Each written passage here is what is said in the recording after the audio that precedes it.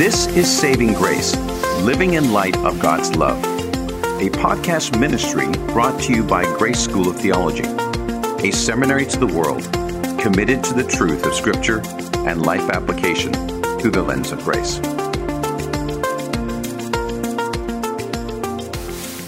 Hi, I'm Raylene Berry.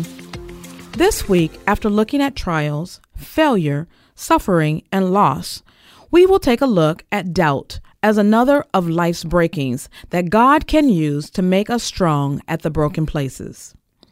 We will hear from Grace alumnus, former adjunct professor, Bible teacher, and pastor Mark Ray, who has stepped into the role of VP of Community Development for Grace and Executive Director of the Center for Grace.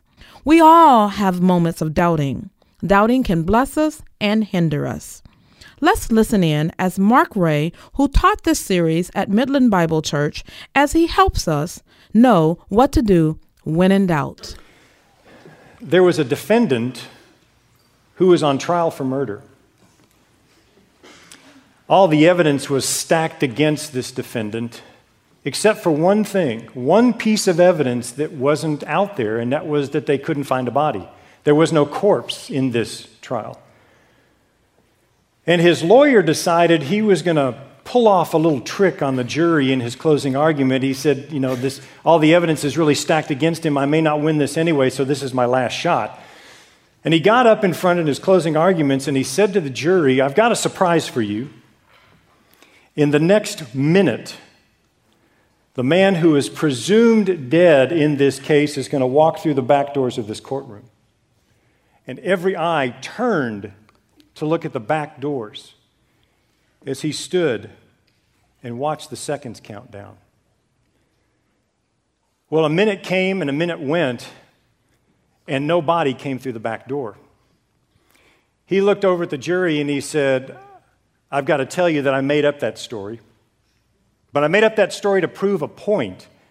Because every single one of you that turned around and looked at the back, including every single member of the jury, I have to put it to you that you must give a verdict of not guilty to my client because of reasonable doubt.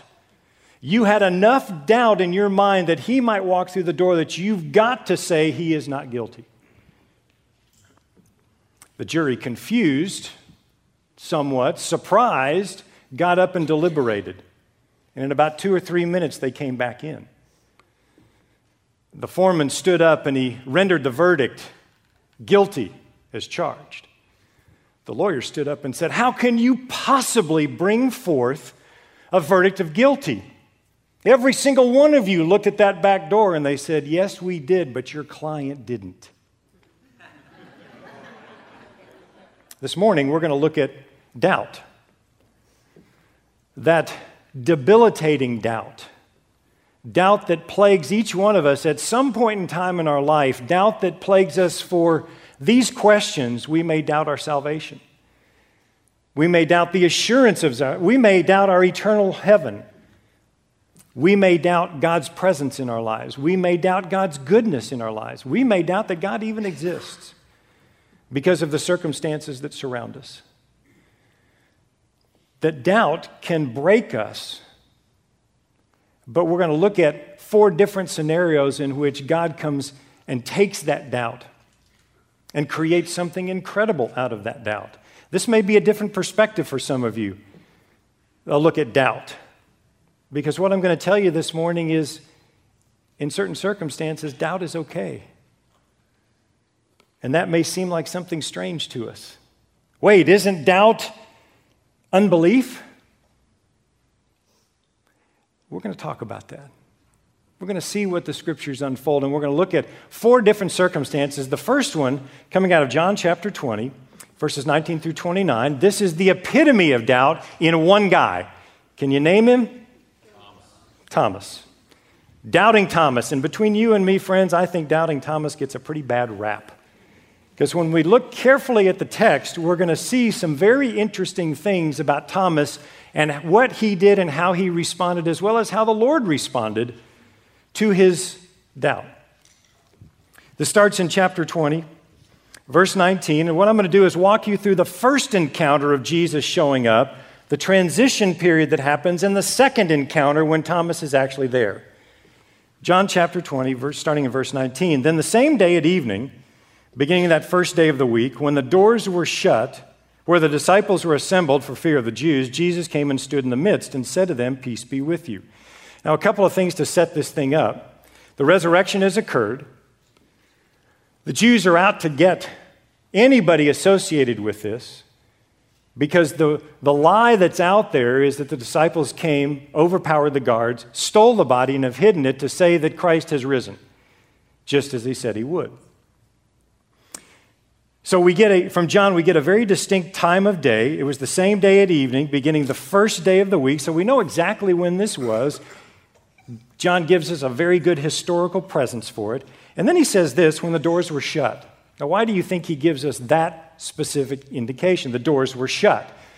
There was no entrance into this room.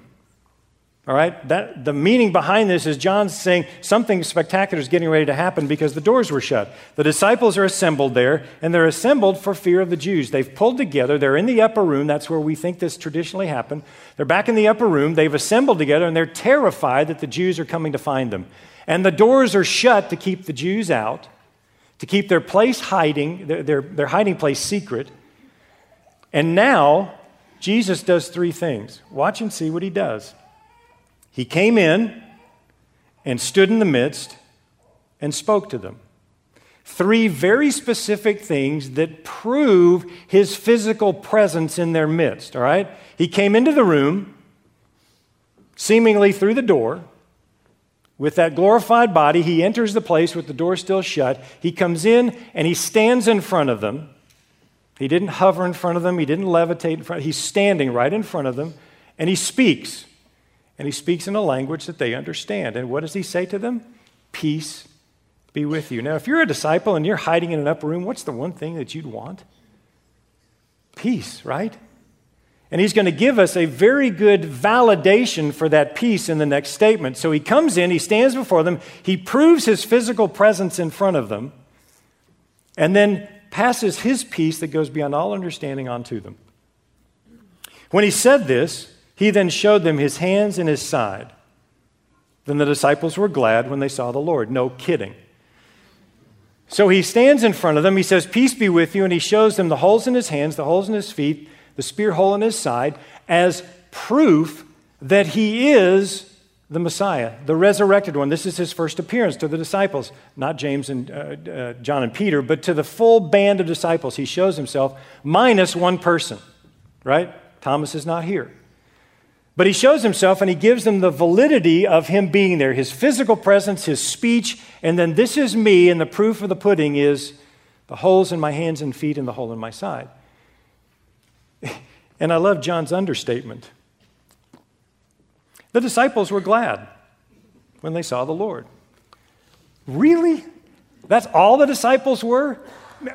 Wouldn't they be jumping and shouting for joy and dancing around the room and I'm not going to dance for you this morning, but that's about what they'd be doing. And John gives us this very understated statement, they were glad. Well, why were they glad?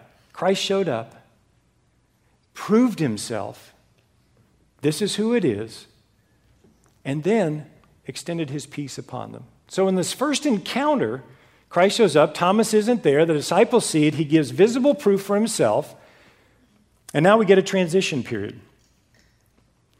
He said this, he showed them his hands and his feet, the disciples were glad. He now sends them out as he has been sent. It's the words that he says. Jesus said to them, "Peace be to you. As the Father has sent me, I send you." He breathes on them, receive the Holy Spirit. They get the Holy Spirit. If you forgive the sins of any, they're forgiven. If you retain the sins of any, they're retained. He's now giving them purpose for what they're going out to do, to spread the good news of the kingdom of God that comes with forgiveness of sins. Remember John? This is the Lamb of God who takes away the sins of the world. So here's the fulfillment of Jesus now sending out the disciples on his behalf. And they have the proof right there that this is Jesus, the holes in his hand, the holes in his feet. Now Thomas, verse 24, this is one of my favorite statements. Now Thomas, called the twin, one of the 12, was not with them when Jesus came. So Thomas is not there. What's Thomas called? The twin, right? He's called the twin. Did it ever cross your mind, where's the other? Where's the twin? Thomas is here. He's followed Jesus. He's been a disciple for 3 years. He's followed after. There was one commentator, and I loved his statement. This commentator said this. He said, perhaps Thomas had enough of an independent spirit to break from his twin and follow Jesus. Now think about that for just a second. Here's Thomas. Jesus says, my words, my life, you following me will separate families. Here's Thomas who has a twin. We don't know where his twin is. His twin's obviously not there. Thomas is a disciple. He's chosen to follow after Jesus. With that independent spirit, he's made a break with his twin. Isn't that an interesting statement? Maybe that independent spirit is the underlying cause of what Thomas does next. The other disciples therefore said to him, we have seen the Lord. By the way, we've seen the Lord without you. So he said to them, unless I see his hands, the print of the nails, put my finger into the print of the nails, and put my hand in his side, I will not believe. Here's Thomas. They've had the proof with Jesus, and what did Jesus show them? Nails in the hands, nails in the feet, hole in his side. They've had that proof. But now they're asking him on their testimony, on their eyewitness, to believe that Jesus is resurrected, and he showed himself. Thomas says, guys, I've had this independent spirit all my life. I broke from my twin. I followed after Jesus, and I need to see the hands and the feet for myself. It's not that I don't believe Jesus isn't resurrected. I'm not sure I believe your testimony unless I see it myself. Prove it to me. I need the validity that you all had because he showed up in your room and he showed up and showed you his hands and his feet. But I didn't get to see that. So until I get to see that, my doubts are out there.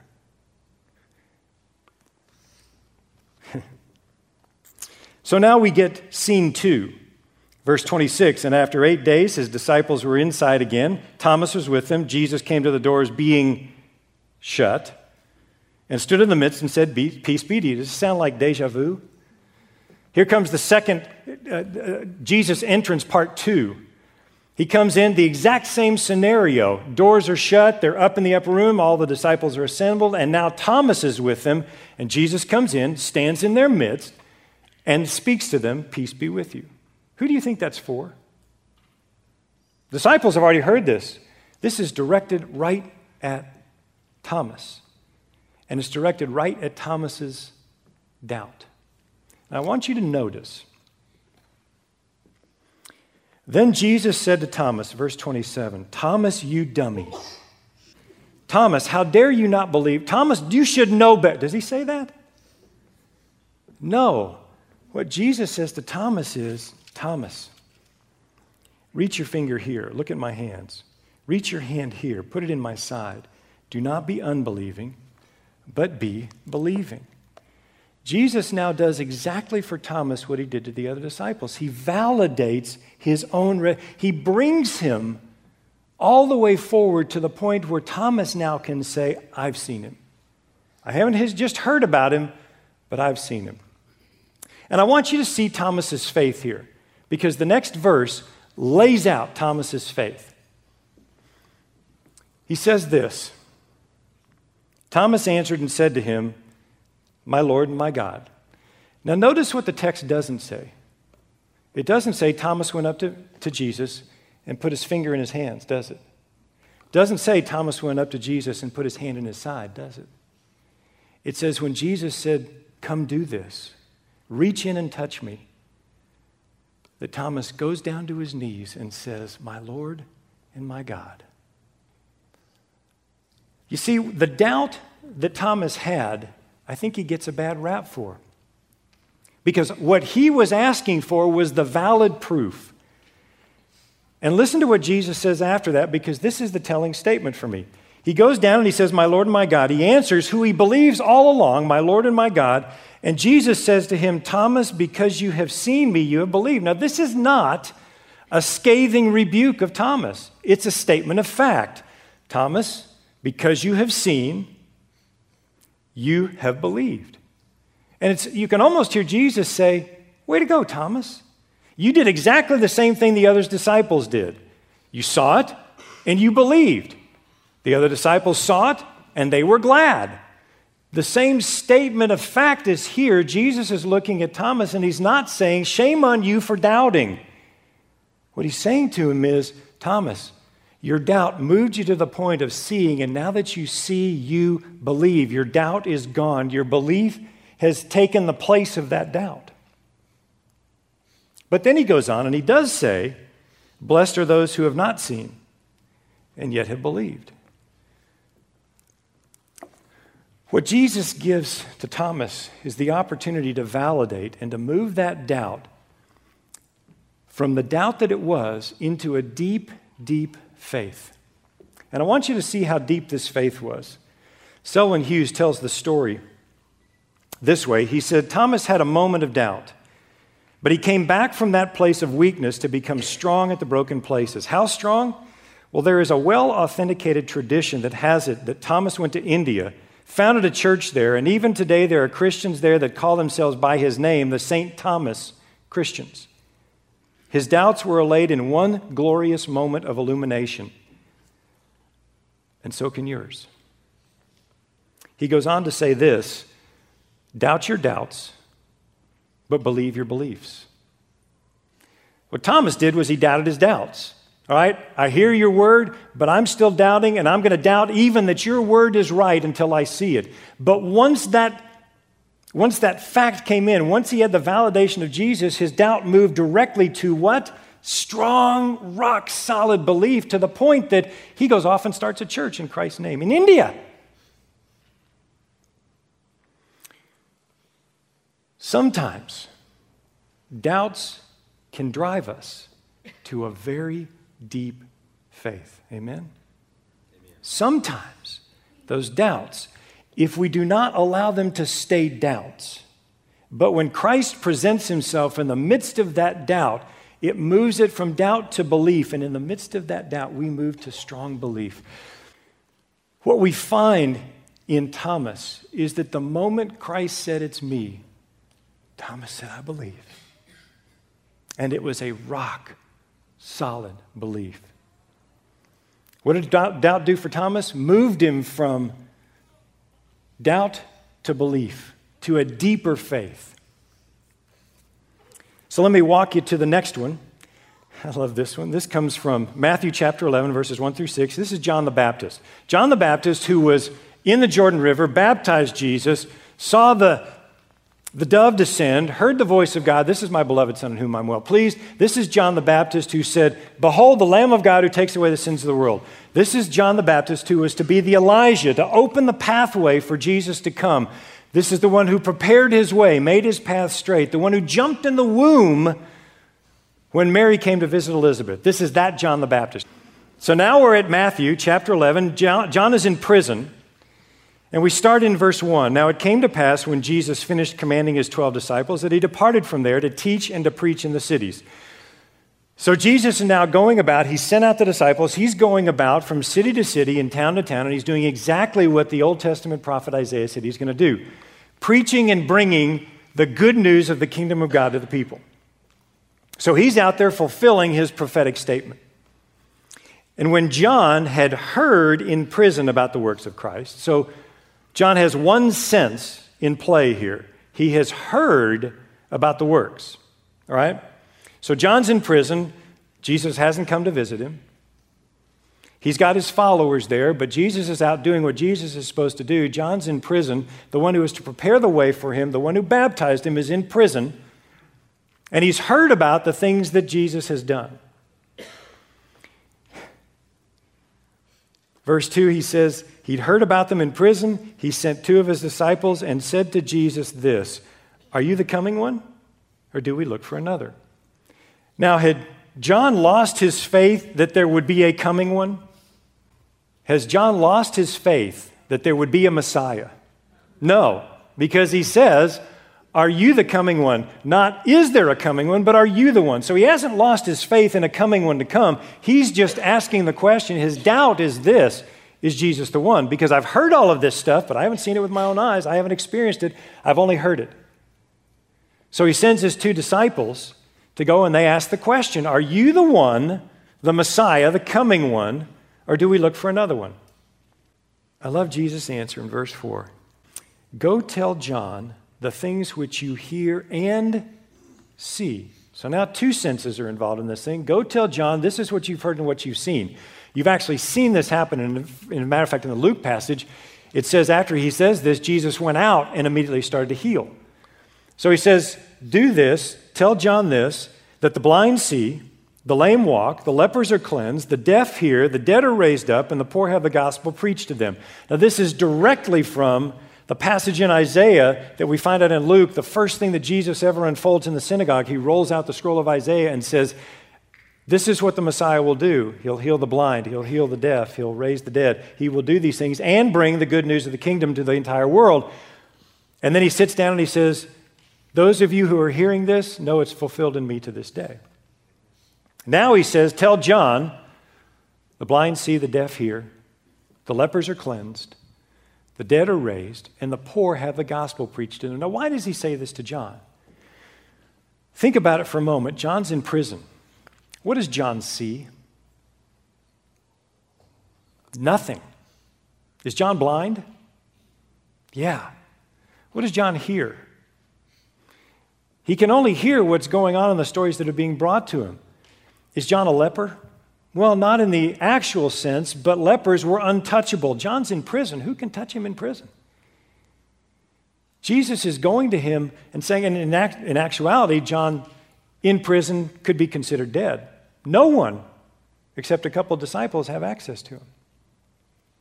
And the good news is preached to the poor. Well, John certainly is poor, sitting in prison, but he hears the good news coming straight from Christ. This is the one.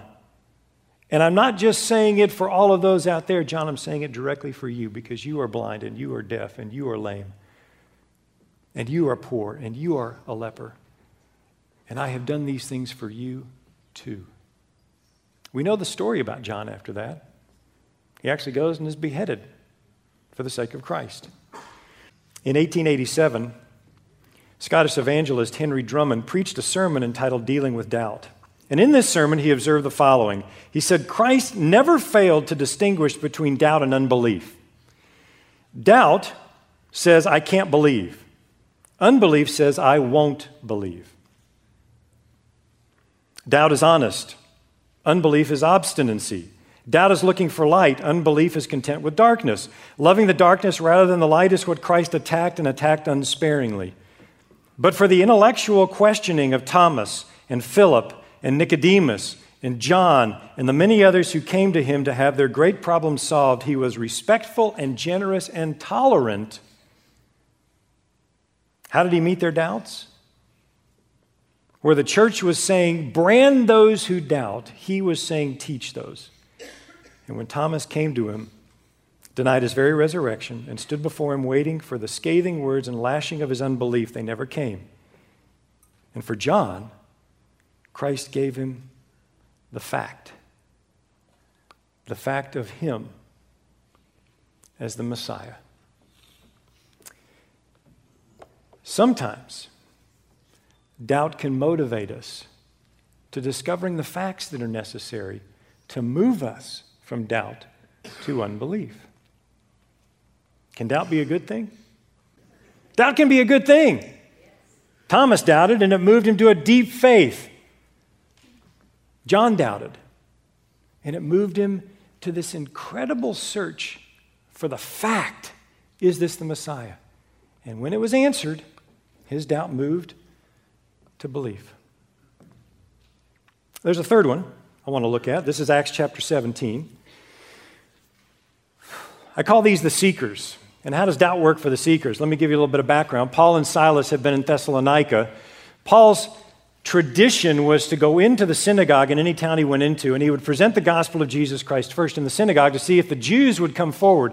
But Paul's real mission was to go to the Gentiles, to take the good news of Jesus Christ to the Gentiles. So he comes into the synagogue now in Thessalonica, and they run him out of town. In fact, they're about ready to kill him for the good news of Christ that he's bringing. Verse 10, Acts 17, then the brethren immediately sent Paul and Silas away by night to Berea. When they arrived there, they went into the synagogue of the Jews. So he's following his pattern. He goes to the synagogue of the Jews, and there he finds Jews that were more fair-minded than those in Thessalonica, in that they received the word with all readiness and searched the Scriptures daily to find out whether these things were so. So what does he find in Berea? He finds a group of Jews who receive the word that Paul brings with readiness. There is an attitude shift in them that though they doubt, they're ready to hear and then to prove the validity of those by going to the Scriptures. Now remember, at the time that Paul's there, what Scriptures are available to him? Do we have any of the New Testament writings in front of them? They're not there. They're going to the Old Testament Scriptures to find the truth and the validity of Christ. This is exactly what Christ did with the two men on the road to Emmaus. He pointed himself out how the Scriptures were fulfilled in him all throughout the Old Testament. So what they did is they go search the Scriptures for the answers to their doubts. And listen to what happens. Therefore, verse 12, many of them believed, and also not a few of the Greeks, prominent women as well as men. So what occurs here is, with an attitude, with a heart that says, I may be doubting, but I'm open to finding the answers, they go and listen to Paul. They're ready to receive the good news that Paul brings, and then they go search the Scriptures to find it out. Wow! Imagine what might happen in our life if those doubts that we have, that when we're presented with the truth of the Scriptures, we go, oh, there's the truth, now I believe. Wouldn't that be a wonderful thing? Samuel Coleridge said this, never be afraid of doubt if you have the disposition to believe. Never be afraid of doubt if you have the disposition to believe. You're a fair-minded believer looking for the answer. Unfortunately, there is very little sympathy given to those who doubt in most evangelical churches today. Hey, you're not supposed to doubt, that means you don't believe. Well, raise your hand if you know everything about the Scriptures. Raise your hand if you know everything about God. Raise your hand if you know everything about the Holy Spirit, about Christ. Does that not bring up the fact that we ought to still, there are room for doubt, there are room for questions, there are room for answers to the things that we might struggle with? This lack of concern was the reason behind Francis Schaeffer's decision to open L'Abri in a little town in Switzerland. He opened a place called The Shelter, a place where people could come with their doubts and have them answered with grace and love. Because back then, and even now, the church takes people who doubt, and instead of opening the doors for them to find answers to their doubts, it shoves them under the rug. Oh, I pray that we're not that kind of church. That we open our arms graciously and lovingly to people who are fair-minded, who want the answers, who have doubts and are searching, and we're the place that they come to find those answers. Amen. Now the final one. This is for believers. This comes out of James chapter 1. And the reason I'm putting this one in here is because there's a sense in which this passage, don't doubt. The one who doubts is like the waves tossed by the wind. It needs some explanation. So let's walk into it real quick. James starts it in verse 1, my brethren, count it all joy when you fall into various trials, knowing that the testing of your faith produces patience. We've walked through this with trials, but let patience have its perfect work, that you may be perfectly complete, lacking in nothing. If you are lacking in something, then ask for wisdom. Let him ask of God, who gives to all liberally and without reproach, and it will be given to him. So for those who are seeking, for those who are struggling, for those who are in the midst of trials, you ask God for the wisdom, for his insight, for his God's point of view into what's going on in your life. And he gives to all who ask him, how? Generously, liberally. He gives this wisdom to anybody who asks. Verse 6, but there are two conditions to God giving this wisdom. Verse 6, but let him ask in faith. What James tells us is let him ask in faith with this understanding that when God speaks, we hear him. That we expect him to show up. That we expect him to bring us that wisdom, and we are listening for that wisdom. And the second one here is this, with no doubting. Sounds like a complete opposite of everything I've been telling you, right? Here's the condition. The first condition is let him ask in faith. The second condition is this. There's a little Greek word that is the word used for doubt.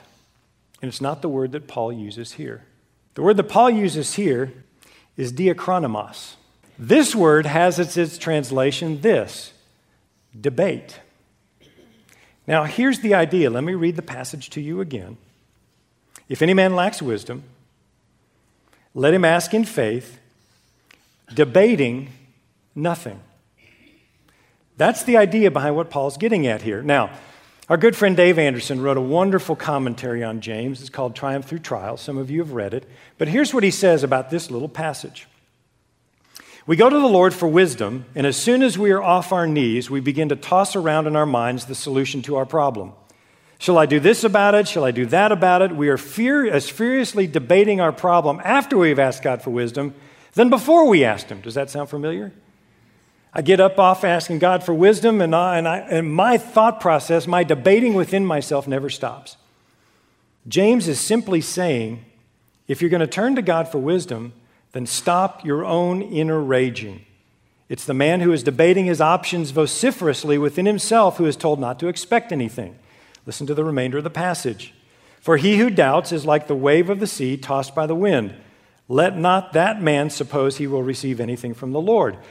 Because I am raging within myself, I can't even hear God's input, His wisdom into my life, because I'm so wrapped up in my own answers to the problem. So what James is saying to us is this: ask in faith for that wisdom and stop the debate. Stop the raging within. He goes on to say this.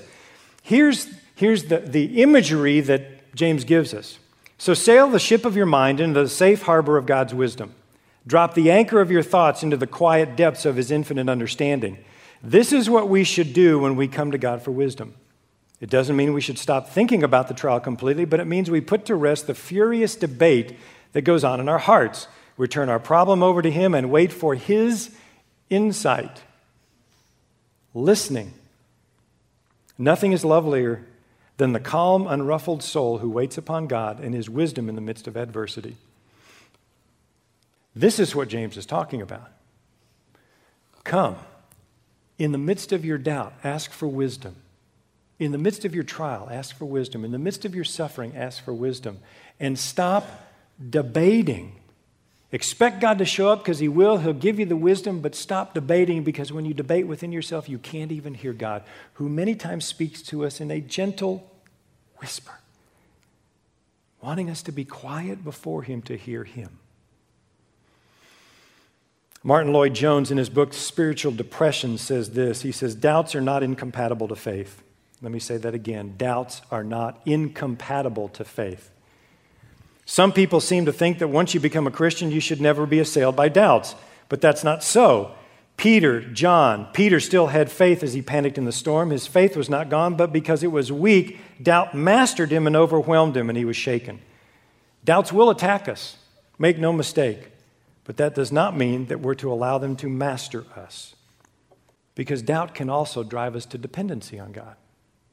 Doubt can drive us right to the very throne room where we are dependent solely on Him. And that's a good place, isn't it? Doubt, when left unchecked, can destroy. Doubt, when worked on by God, can move us to incredible belief. Thank you for listening to the Strong at Broken Places series. Stay tuned for next week as we wrap up this series with Mark sharing a message, A Broken Record. You have been listening to Saving Grace, a podcast ministry of Grace School of Theology.